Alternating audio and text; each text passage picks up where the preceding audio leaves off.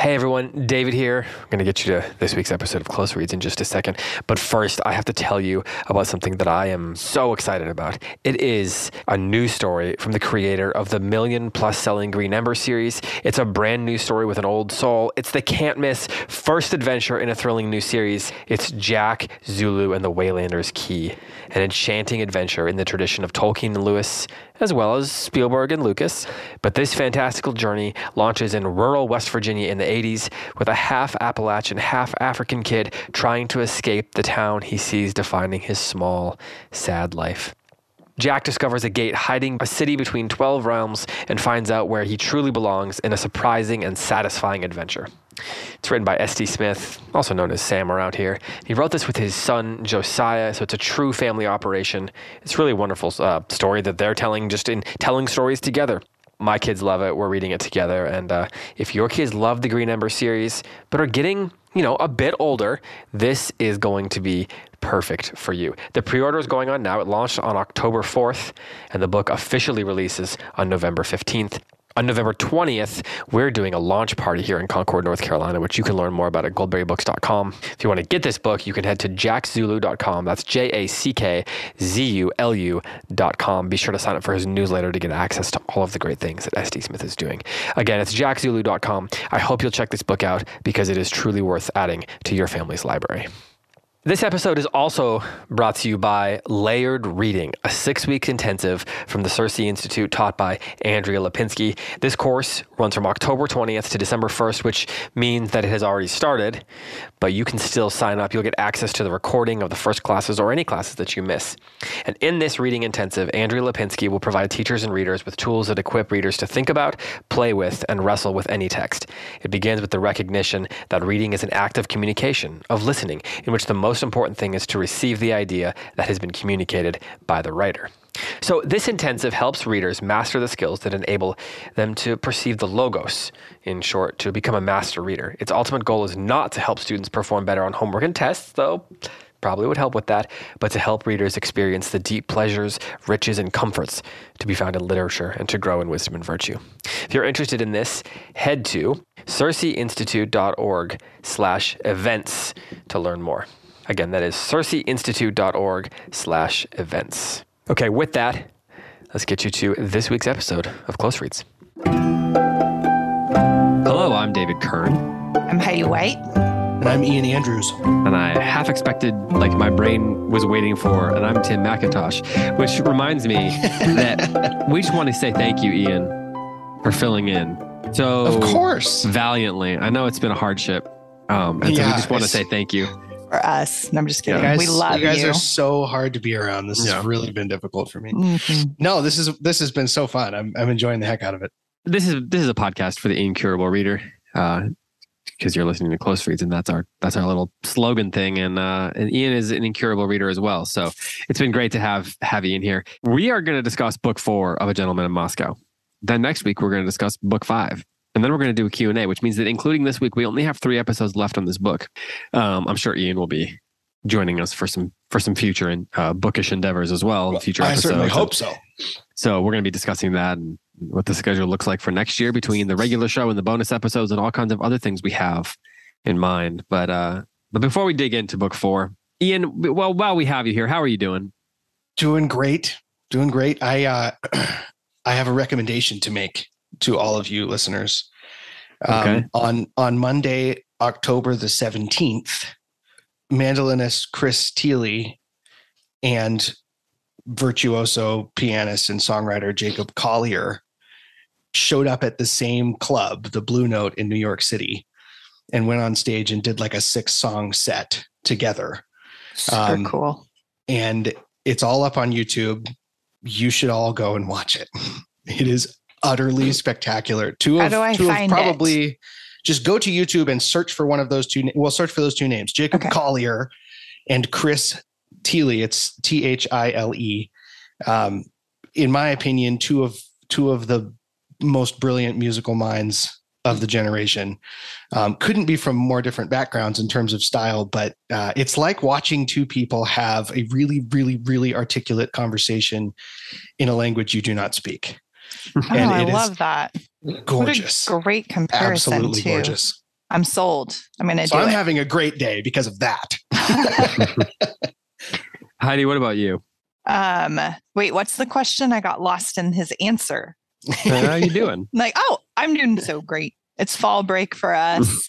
We are off to a good start, down visiting family in Phoenix. And then tomorrow, Scott and I are heading to Puerto Vallarta for his annual company executive retreat. So that will be not fun at all. So pray for me. Well, you know who can't go to Mexico? Oh, I do know. The Count. The Count. Exactly. The Count. I got the right answer for that. The Count cannot go to Mexico. In fact, he can't go anywhere. So let's talk about that. I was thinking about the character arc of Count Rostov. And I was thinking about the various relationships that he has, the things that he experiences, the pettinesses that he sometimes finds himself feeling, the petty feelings he sometimes encounters himself feeling, the wisdom he sometimes shares, all these different factors about him.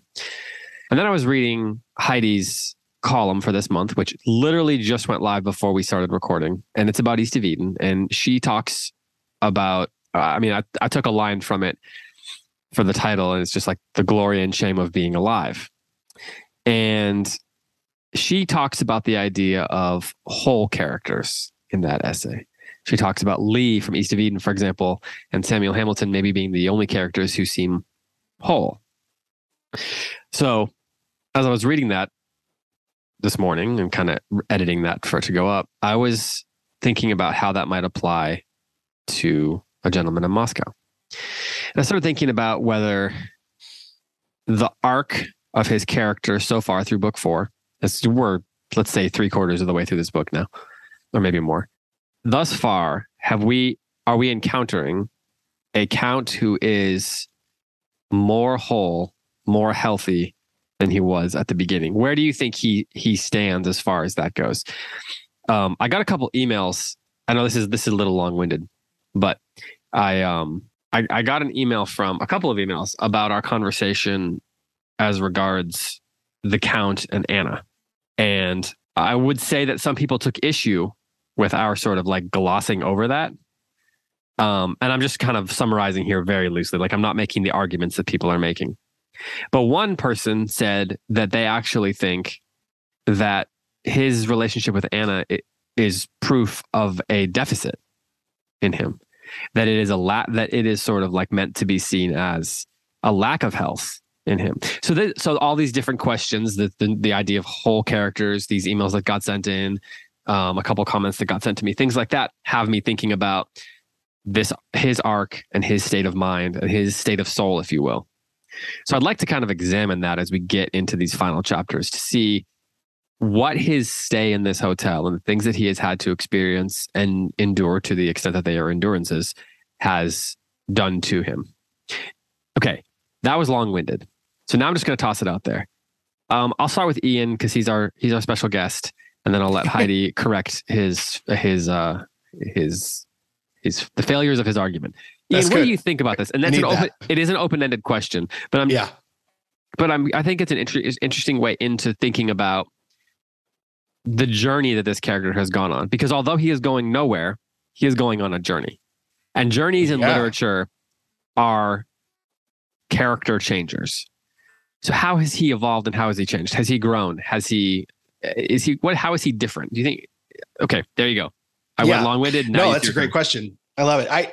It's hard to figure out one tack to take on a question that broad, but I do think that he has changed, and it hasn't been by dint of effort. He seems to be more acted upon than acting, which is really interesting to me. Might have something to say about our author's perspective on such things. But the influence of all of these relationships, Emil and Andre and Sophia and Anna, seems to have been to to grow him up, to make him mature. The vision that he has of himself, the memory that he goes back to a couple of times about showing up late to the theater and what a joy it is to be a man about town, to be free, to show up late to the theater. There's a careless disregard for the people around him in pursuit of his own pleasure and his own goals that typified his life before he was imprisoned. And that seems to have gone. And I think it's the pressure of responsibility and relationships that has done that to him. And I think that's a good development, actually. He strikes me as someone whose self-love has been replaced with love for others. Although it's interesting to think about that in the context of the big reveal of the section, which is that Anna and Sophia not only know about each other, but know each other, which I think is just great. I loved all of that. And his response to it is a callback to his own instinct, which is to control, which is to reach out to whatever it is that's in his life that he feels he can use to make himself secure, happy, well-adjusted, to cope, basically, and keep all of those things very neatly defined in their own boxes and separate from one another so that he can, I don't know, use them might be too strong a word, but something along those lines. They are facets of his story, and he is the one who is living it. And I think it's evidence, that moment where he realizes Sophia and Anna know each other, and the readers go, of course they do, right? But I think that moment is evidence that that's not really how life works.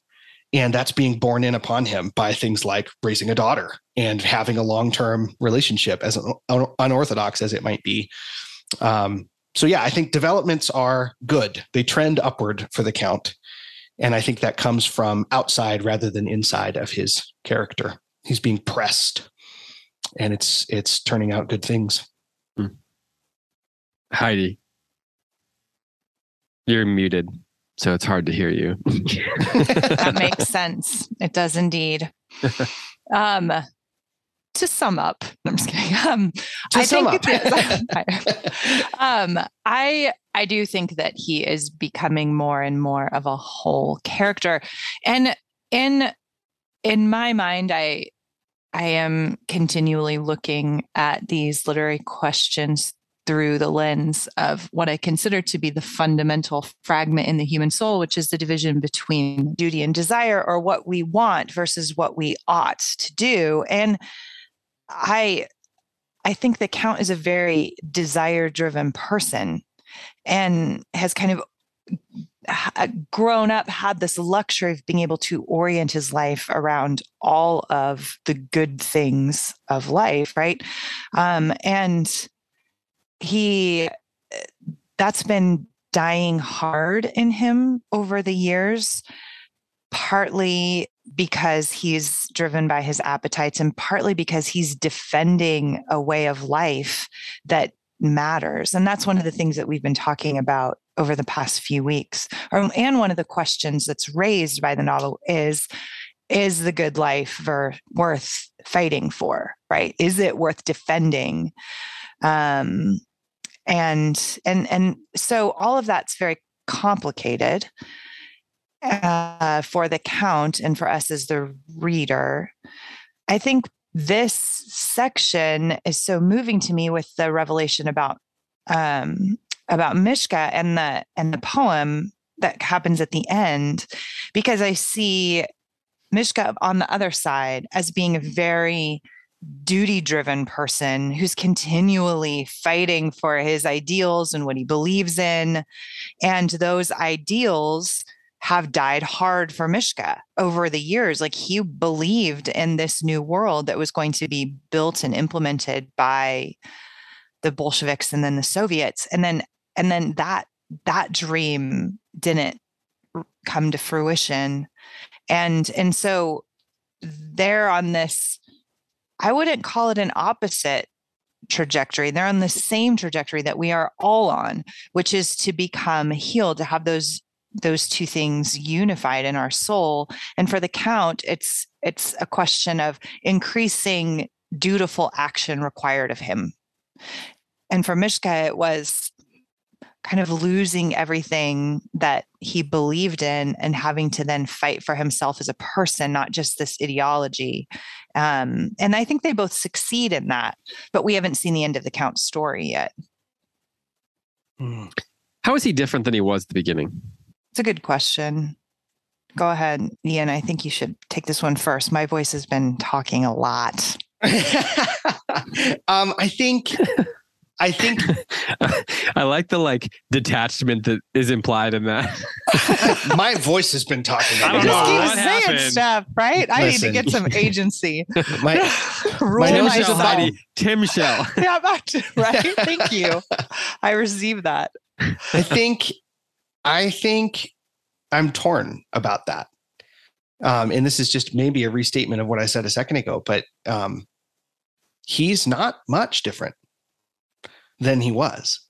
And the things that are come as a result of unavoidable responsibilities, like being saddled with a young girl who has no one else in the world but you.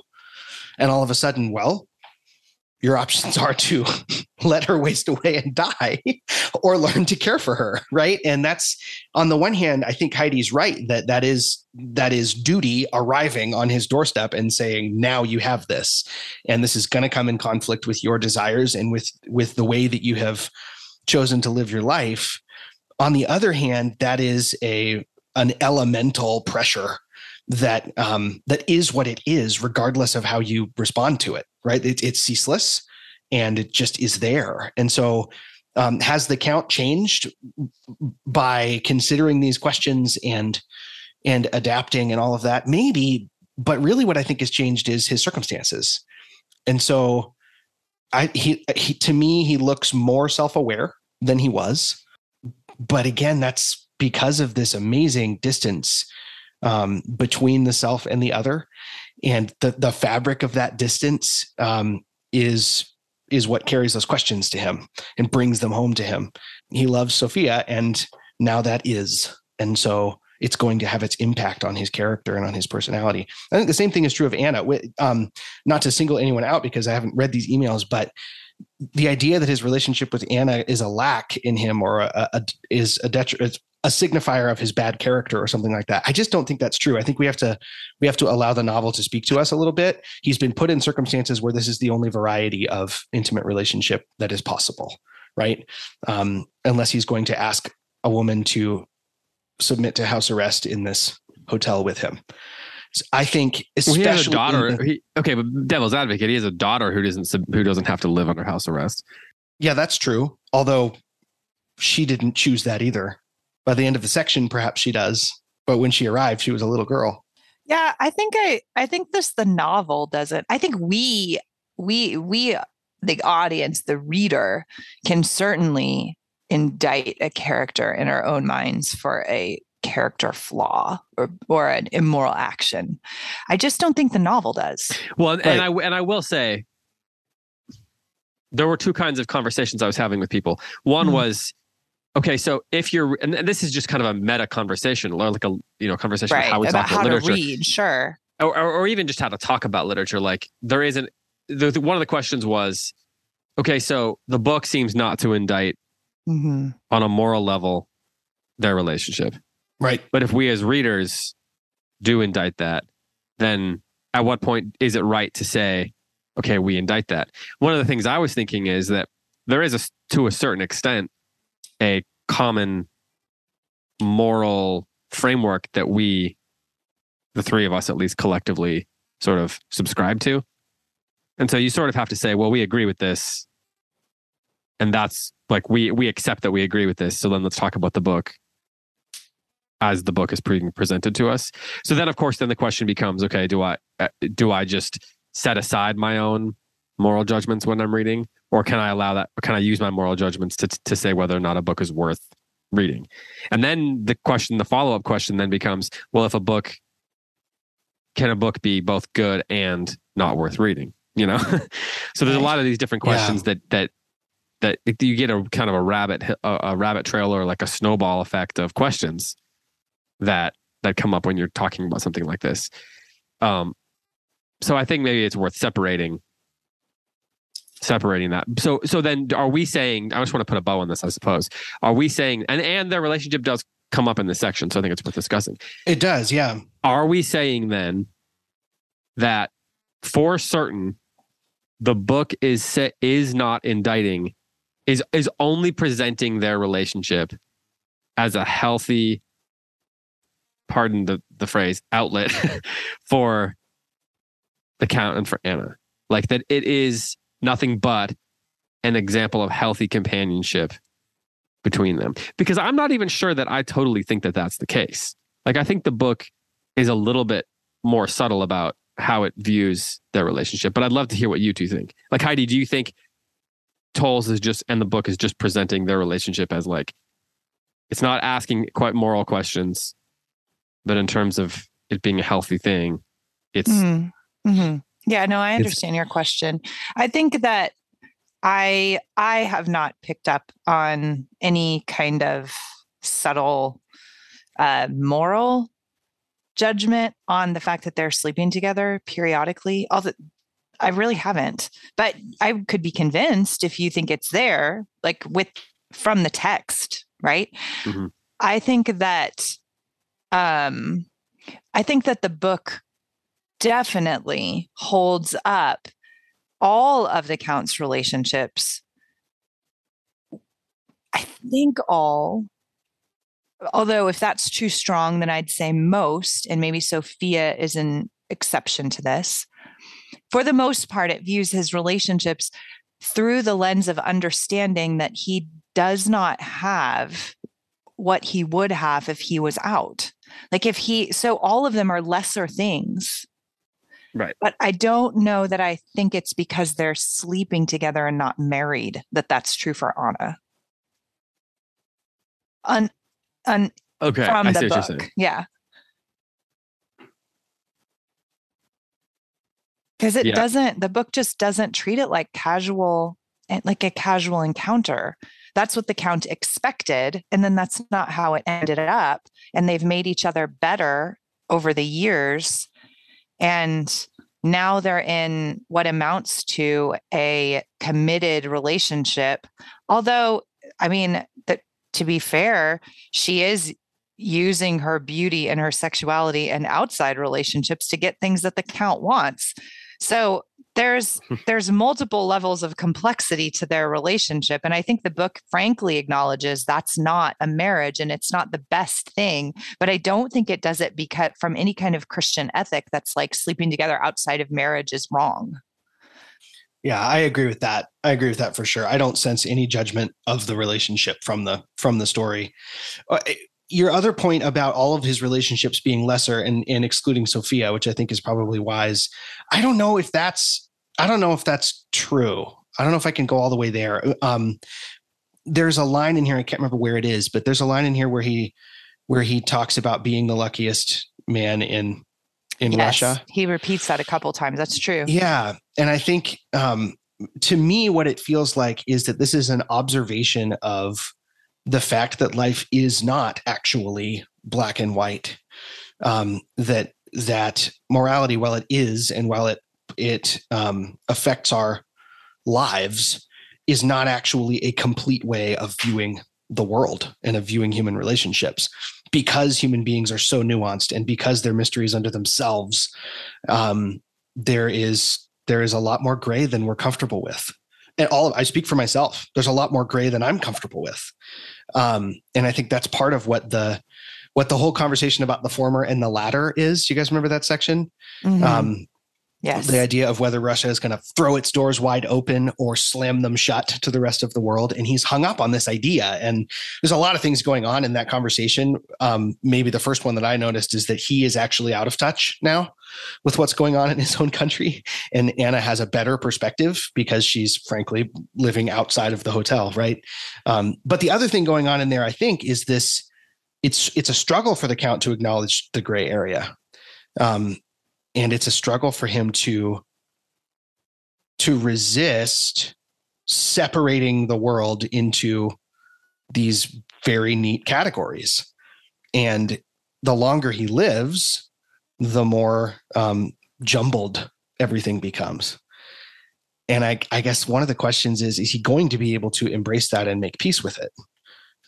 With the fact that his life didn't go exactly the way that he thought it would, or the way that he perhaps deserved, with the fact that his country isn't getting what it thought it could or what it perhaps deserves, and so on. David, you mentioned having a different perspective on this question with Anna too. What's yours? Well, I wasn't saying that I think the book is trying to like make the case for some Christian ethic of marriage. So, but I don't think that like the book necessarily thinks that the reasons why they're in a relationship or the circumstances of the relationship are healthy. Like I think that one of the things that it's doing is it's showing. Sorry, my dog is barking outside the window here, and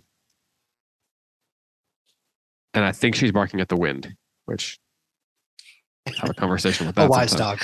A wise dog. But I think that there are like I think one of the things that their relationship is showing is absences. Like it's as you said, Heidi, it's showing what they lack, and you know circumstantially, like the things that he is not able to participate in. But it's so secret, and he is devious about it, and he is a little bit. He has to be clever to maintain it, or he thinks he has to be clever to maintain it. Well, it doesn't work, right? Like right. But that's what I'm saying is like all of he like for years and years has this like shadow relationship that like he has to like hide, and when it's finally revealed that they know, it's like there's an actual sense of community there that he was burying himself from, and I think that is like I think the book sees that as a flaw for him. I was thinking of I want to kind of shift this a little bit. Like we can have another discussion sometime about reading things that you don't believe in and how to assess that, and like when you should add that to a discussion of a book. Like that is part. I think that is part of a discussion you can have about a book, but it's a different kind of discussion. I agree. Than close reading a text. But I'm curious, what do you all? Okay, this is like a very sort of pedantic, overly simplified way of putting it. What do you think the Count's fatal flaw is? Like most characters in literature have some sort of a fatal flaw that is, part of. It's like going along with them on their journey, and it's something they kind of always have to resist, if you will. So.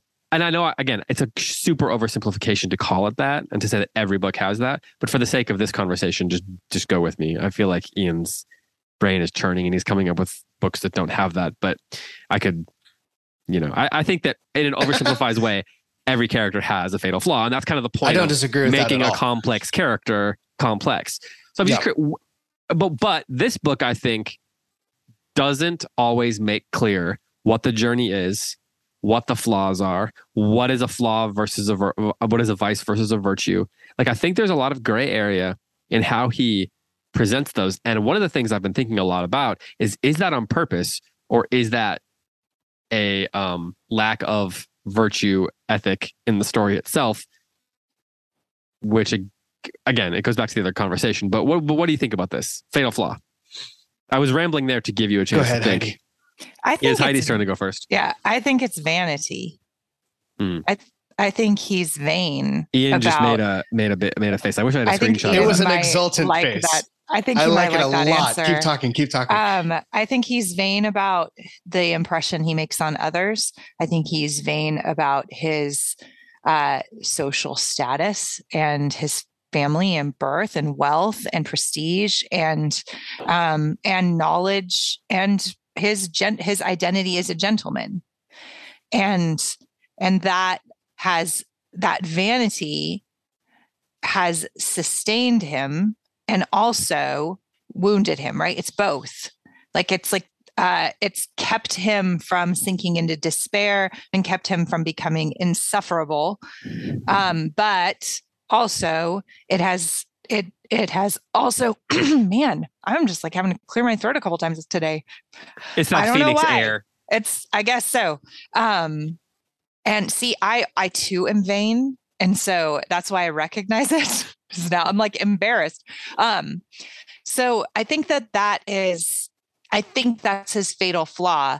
I think it has kept him a gentleman, but also kept him in many ways from entering into some changes and some like the deeper parts of himself that he probably should be addressing more, and circumstances, as Ian pointed out, I really like what you said, he's more acted upon than acting, which is part of the nature of his circumstances. Mm-hmm. But also I think there's some actions he could have taken along the way, even if they were just internal choices, that he missed because he's vain and tends to kind of be on the surface of things. Yeah, I like that a lot. I think that's definitely true. The other thing it makes me think about, though, is that he's so human. Like, he's just so human and so relatable. One of the things that we see in literature and in life, I think, is that I think it's John Calvin that talks about the human heart as an idol factory. And we're more likely to make idols, or I say we, maybe that's too general, but we're more likely to make idols of good things than bad ones, much of the time. His desire to be balanced and to be a gentleman and to be kind and to be resolute and just, and all of these things are good things to want, but claimed as an identity, they're not sufficient, because the human heart is a mystery unto itself. And so I think it's really beautiful when Anna sees him and Sophia sees him, and they basically reveal that they have seen him, and he doesn't know what to do with it because he's concealed that part from himself. Mm-hmm. And so I think that's the habit in a really good novel that imitates life and that does its best to give us the human experience. You'll see that happen a lot. You'll see someone who has mistaken their good desires for their identity. And it's always the other, the wife or the child or the friend that looks at them and shows them themselves, and participates in tearing those idols down. You're making me think that perhaps this is a book about that's less about the way the character changes and more about the way the perspective of the reader on the character changes. Because I think that we're meant to think at the beginning he is deeper than he is. And I think now as the book goes on, I think the book kind of reveals that he actually might be shallower than we think. And I don't just mean like he's into shallow things, because I think that is, no, I don't know if that's true, but I mean shallow in terms of like his understanding of virtue, I think is shallower than his highfalutin language would imply. I think he speaks better than he knows sometimes. I don't mean that like, in other words, he doesn't realize how well he's speaking. I think he speaks in a more eloquent fashion than he's actually capable of understanding, if that makes sense. I don't know exactly how to put it because I lack his eloquence. And what do you think of that? I like it, but I do think that he's growing. I do think that there's more of a wholeness to him. But I actually really like what you said about the perspective, that he's not necessarily growing deeper. He's not presenting any hard-fought like prudence and wisdom like Lee is in East of Eden, if you're following along with that, listeners. But he is getting better, if not deeper. And I think that is legitimate. You know how in The Lord of the Rings, by the end of it, Frodo has like scars, essentially? Mm-hmm. And the scars are like evidence of what he has endured. Mm-hmm. I don't know, like, what are the scars that the Count has based on what he has endured? I think as much as anything, it's like he becomes more self-aware of the scars he doesn't have. Well, he's more like Merry or Pippin, right? Like he's not like the leading man, like Aragorn, who's he would love Elevensies, and like yes, and they don't necessarily get deeper. Merry probably does, but they do get better, right? And they have a heroism of their own that is different from Frodo's, but just as embattled, hard fought, and valuable. And I think I do believe that's true of the Count as well. If there's a journey that takes place here, maybe maybe it's a journey from self-sufficiency into acknowledgement of need. Interdependence with the community. Right. Yeah. Right. Exactly. I mean, there is no transcendent. There's no talk of faith in the novel as any kind of meaningful, but there are allusions to it. Right. To the Russian faith as culture. Right. Right. Not as this, as some kind of either moral guide or spiritual guide. Like, he's not trying for the salvation of his soul, and that's a missing piece. And I think that's probably what keeps the novel from being great, because I think there's a couple things that keep it from being great, but it is really good. And that does matter a lot, because a man on a journey like this internally surely would have a spiritual aspect to it. So it just seems intentionally absent. Yeah. And you can't have a depth of greatness of soul without some kind of spiritual journey. And so I think that's missing and keeps him kind of superficial, but I do think he's getting better on the terms of the novel. Ian disagrees. I don't know that I disagree. I'm just, okay, I'll do it as a question instead. Page 337, at least in my edition, the Count looks across the bar and sees the young architect sketching away in his notebook. Mm-hmm. And he almost goes over to him, but decides not to interrupt and, goes on to his next appointment or whatever. But get a load of this paragraph. At this particular moment, what the architect was working on was a detailed drawing of a crowded restaurant that looked very much like the Piazza. Only under the floor of this restaurant was an elaborate mechanics of axles, cogs, and gears. And jutting from an outside wall was a giant crank, at the turn of which each of the restaurant's chairs would pirouette like a ballerina on a music box, then spin around the space until they came to stop at an entirely different table. And towering over this tableau, peering down through the glass ceiling, was a gentleman of 60 with his hand on the crank, preparing to set the diners in motion. So we're outside of the Count's head here. We are omniscient narrator, right? Omniscient that is looking at what this guy is drawing. Yep. So what do you make of that? Like, to me, this read as that peculiar ability of an artist to see a person and see into a person and write the truth about them. And I think perhaps Towles fancies himself as possessing that ability, which is a whole nother conversation. But in this particular moment, this reads as an indictment to me of the Count's misplaced faith in himself. So is it the vanity that Heidi was talking about? I think so. Yeah, I think so. I think he has turned into his own reservoir of talent, and he has created for himself a new kingdom over which to rule. And this young architect can see that. And so he paints him as this God figure in his own eyes, looking down through the glass ceiling and arranging the details of everyone's lives. One of the things that I have trouble with him, understanding what the book is going for exactly, is like the way the book brings in those things we talked about, like the philosophy we talked about last week.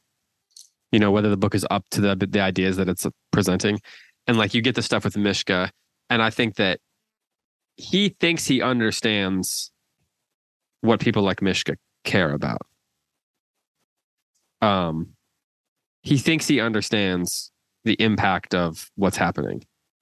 He thinks he understands what really matters. Mm-hmm. And he also thinks he's fighting to preserve something. And then he keeps getting revealed to him how little he actually understands. And so like he thinks he's kind of been locked away and he's suffering something. But we know he's like, he kind of has been saved from a lot of things in a way. Yes. And yet he also has been like, what he has been sort of shut away from is like progress, right? Like Anna shows him Life magazine with all the modern technology, and he's just kind of like, that looks dumb. Right.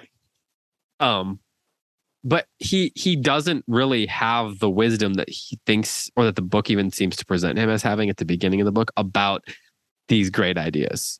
Mm-hmm. Yeah, and we find out in this section that he didn't even write the poem that saved his life, made his reputation, that saved his life. But wow, you guys are harsh on him today, because he took the punishment of his friend, thinking not to save himself, but to save Mishka.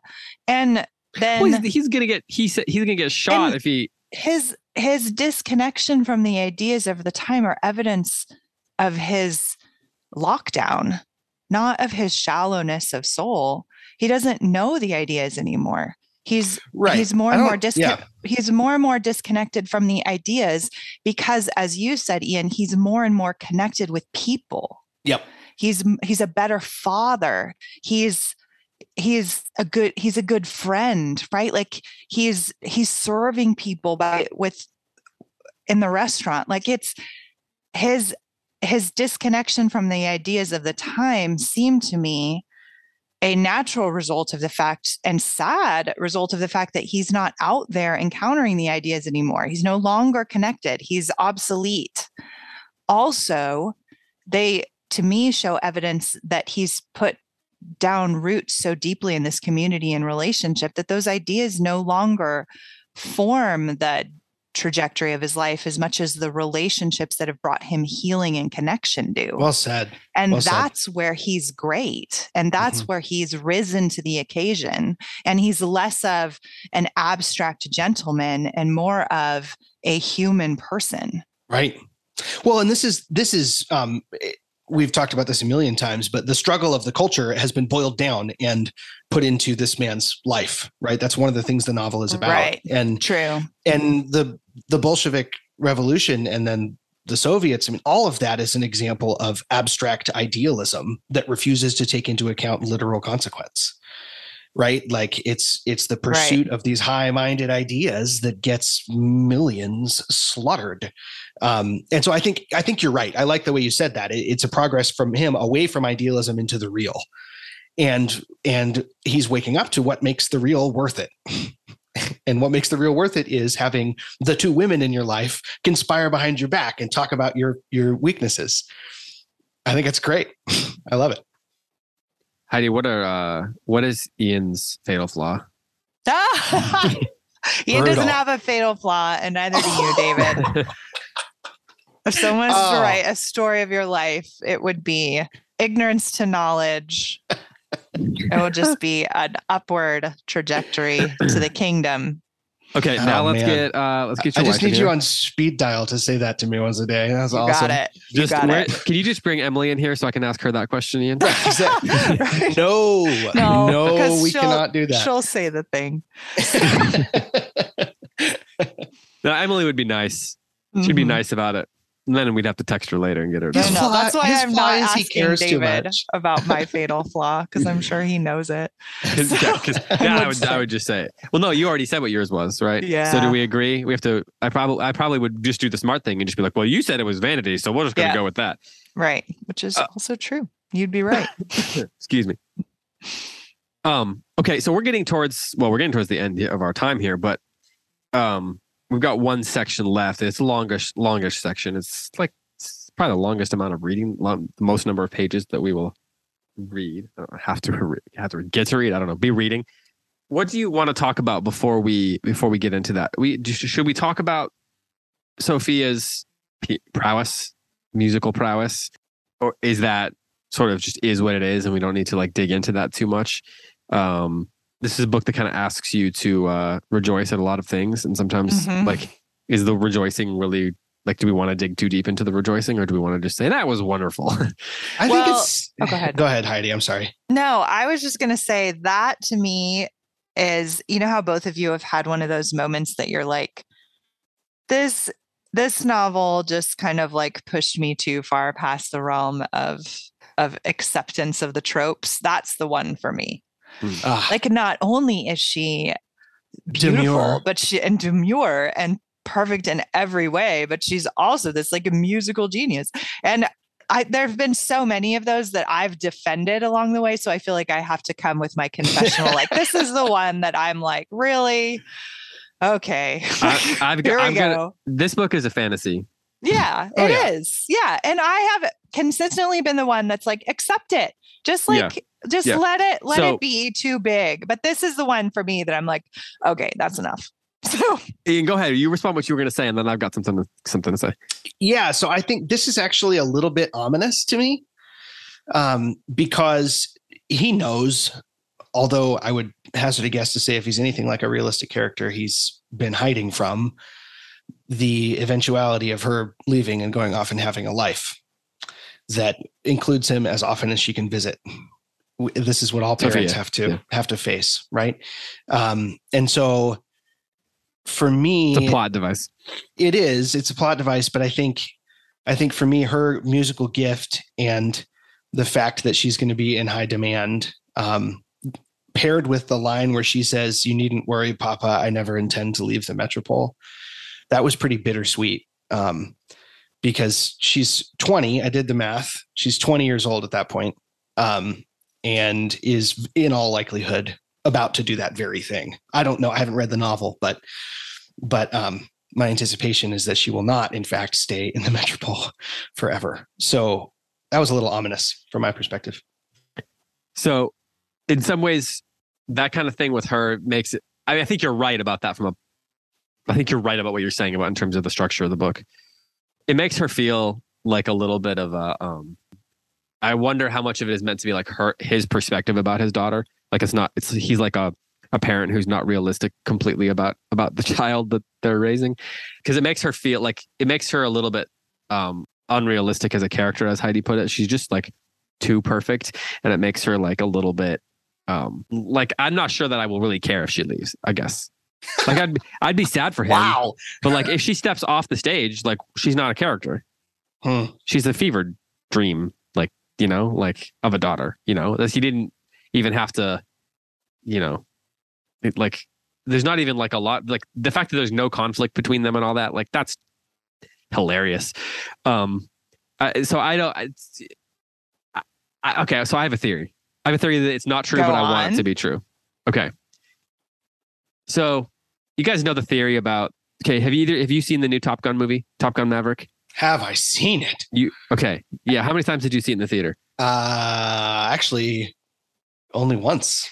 Well, that was a waste. It was a huge waste. No, that's not true. I saw it twice, 2 times. Okay. Heidi, you've seen it? Mm-hmm. Yes. Okay. So have you heard the theory about this movie? No. Okay. So there is a theory that so at the beginning of the movie, he goes up in like that super sweet plane and trying to break an airspeed breaks record. the record, right? Yeah. He breaks the airspeed record, right?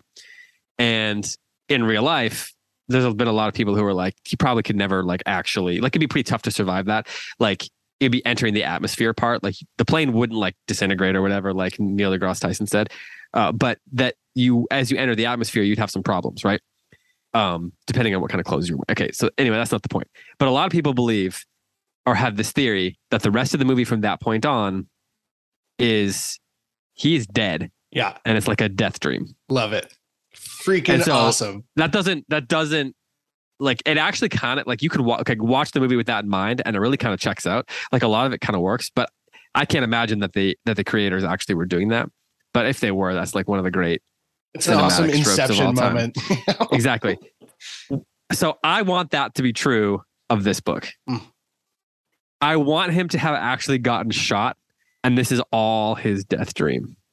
It's all like him. It's like this moment where he, like all the things that he doesn't have are like laid out before him. And part of it is because I read it to all be so fantastical and such a fantasy.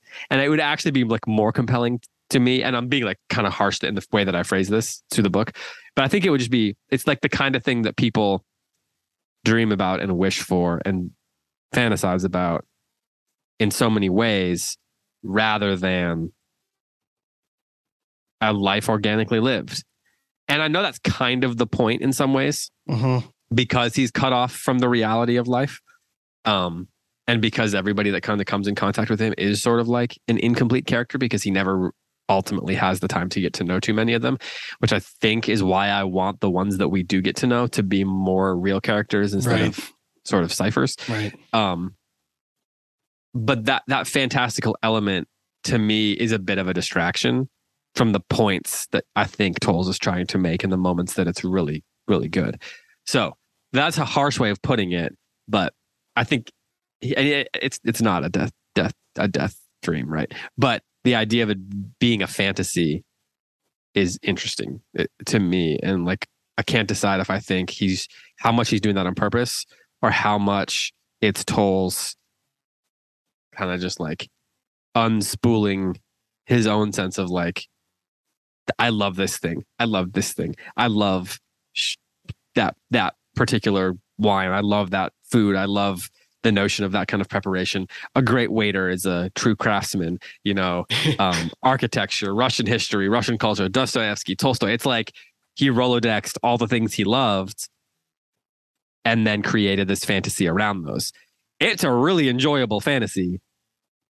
But I think that's where, to your point, Heidi, maybe it keeps it from ultimately reaching the heights that the questions suggest that it's going after. Is that too harsh, or can that be true and also the book be good and enjoyable and worth reading? I think both. I it's think both too harsh and enjoyable? I think, yeah, kind of, because the book is, to me, it feels like intentionally on the surface, like intentionally superficial. If you've read Rules of Civility, like Towles is more than capable of creating pathos and depth in his characters. And this book, to me, I really like what you just said about how it's like this unspooling of his own vision of the good life for Towles. And I think that's probably true. And that's maybe my favorite thing about the book is I'm so tired of contemporary books that are trying to shame people for loving the good things about life. Right. And so I just like really love that this book is just so delightfully playful. It revels in it.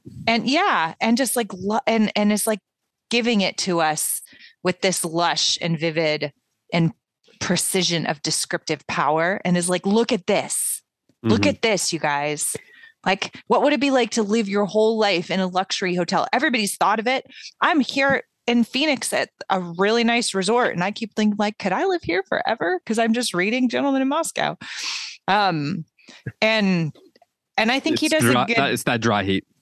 Yeah. I think he does a good job of giving us what it would be really like for an ordinary human who's not necessarily a great hero, but is on a journey of becoming just like everybody else.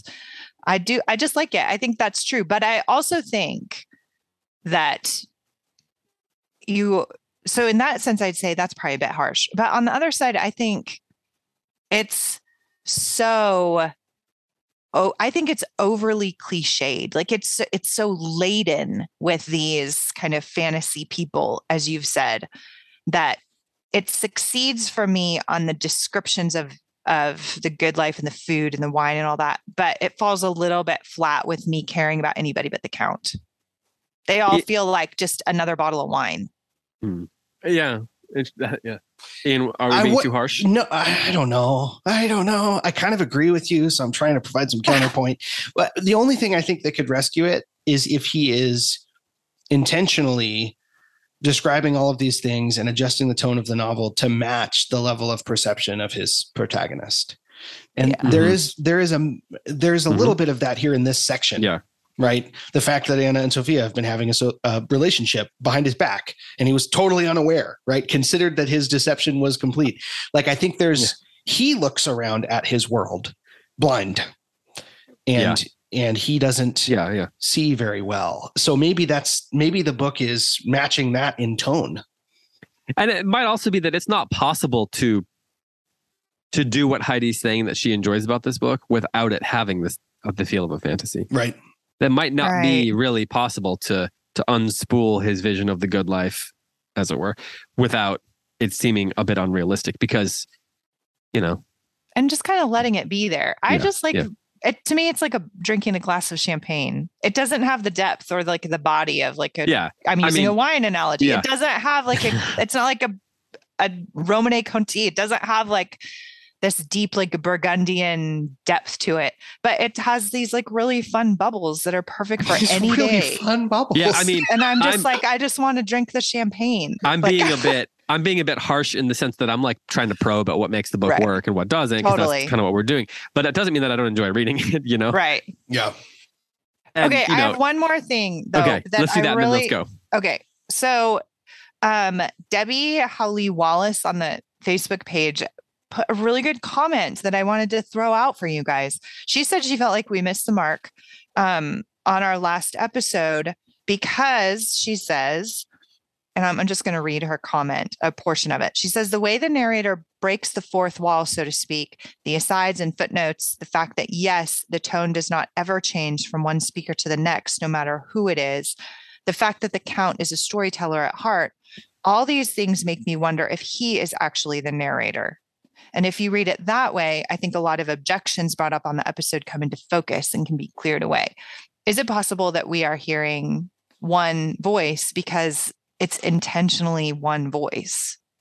And it's the Count, even though it's not in first person, is we're getting one voice on purpose from Towles through the Count's kind of memory. Maybe it's more of a memory novel. I don't know. That I liked that comment a lot. And I've read this section kind of through that lens. I don't know if it's, I don't know, but I liked it and I wanted to throw it out. My dog is, I don't It's know what she's Harper. barking Hey, at now. Harper. Hey, Harper. She doesn't agree. Apparently not. If only the Count was there to do his special dog taming note. Yeah, it's true. Yeah. Ian, what do you think about this? I sort of think that's similar to what I was saying a second ago. I agree. I don't know that we have enough proof of that, but it makes a lot of sense. It makes a lot of sense. The way he sees Sophia, for example. It helps me with that relentlessly charming thing. And the way all the characters kind of talk the same, which is forgivable to me anyway, because I just think Towles is so great at crafting sentences that this is not a novel aspiring to become, a great book. And so to me, all that's forgivable anyway, but I just thought it was an interesting perspective. David, what do you think? I think that very few people in the history of the world should aspire to write a great book, and only a few do. Mm-hmm. And so yeah, I agree with that.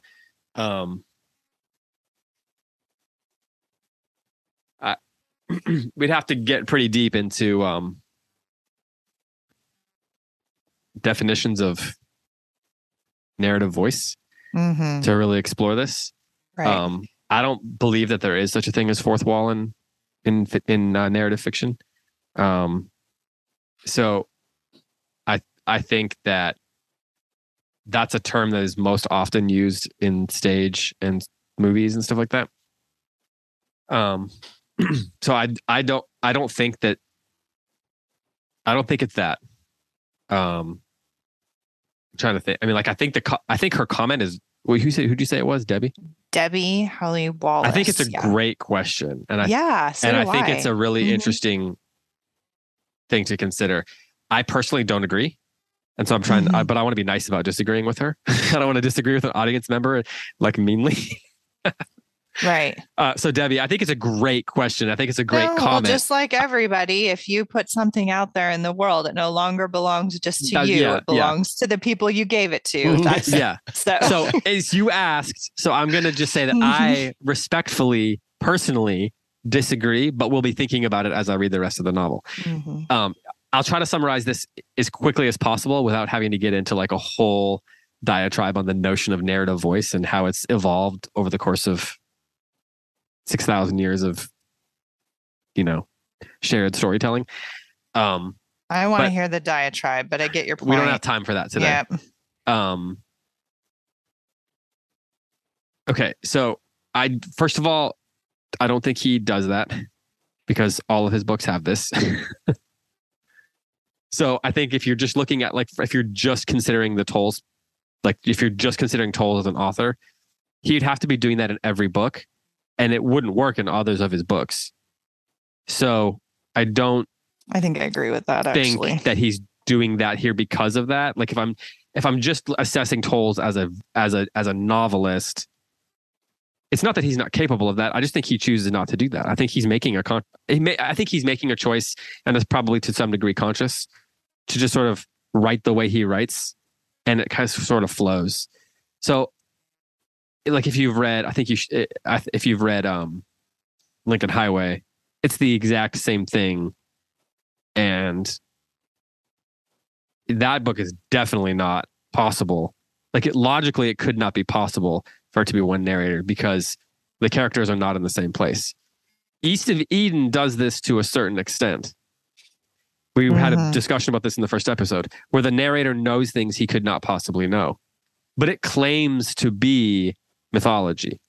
It claims to be picking and choosing things that the narrator has heard other places, and the narrator is another character. So if he is doing this, I would consider it to be a misunderstanding of narrative voice and deeply dishonest as a writer. So yeah. So I'm like, but narrative voice is something that's like, when an author understanding his own narrative voice is one of the most important things to me in all of any kind of art, but especially in novel writing. And so I'm like very sensitive to it in a way that's not healthy, and in a way that diminishes my own ability to write. Like it makes it. It's like I die over this. Like not like I would die over it, like Braveheart or Joan of Arc, but like it's something that really is a really intense thing for me, and kind of like the question, I'm kind of struggling because the question just like raises deep-seated psychological tensions for me. Actually, I'm overstating that a little bit, but it's just something that really matters to me a lot when it comes to all art, but especially literature. And I think I'm just going to summarize what I said again. I think if he's doing it, he's being dishonest. Mm-hmm. Because at least in the East of Eden, he is saying, I know things I shouldn't know, and this is why it works. Like he's conscious of what he's doing, and he's preparing a way for the reader to experience that. And so I can accept it.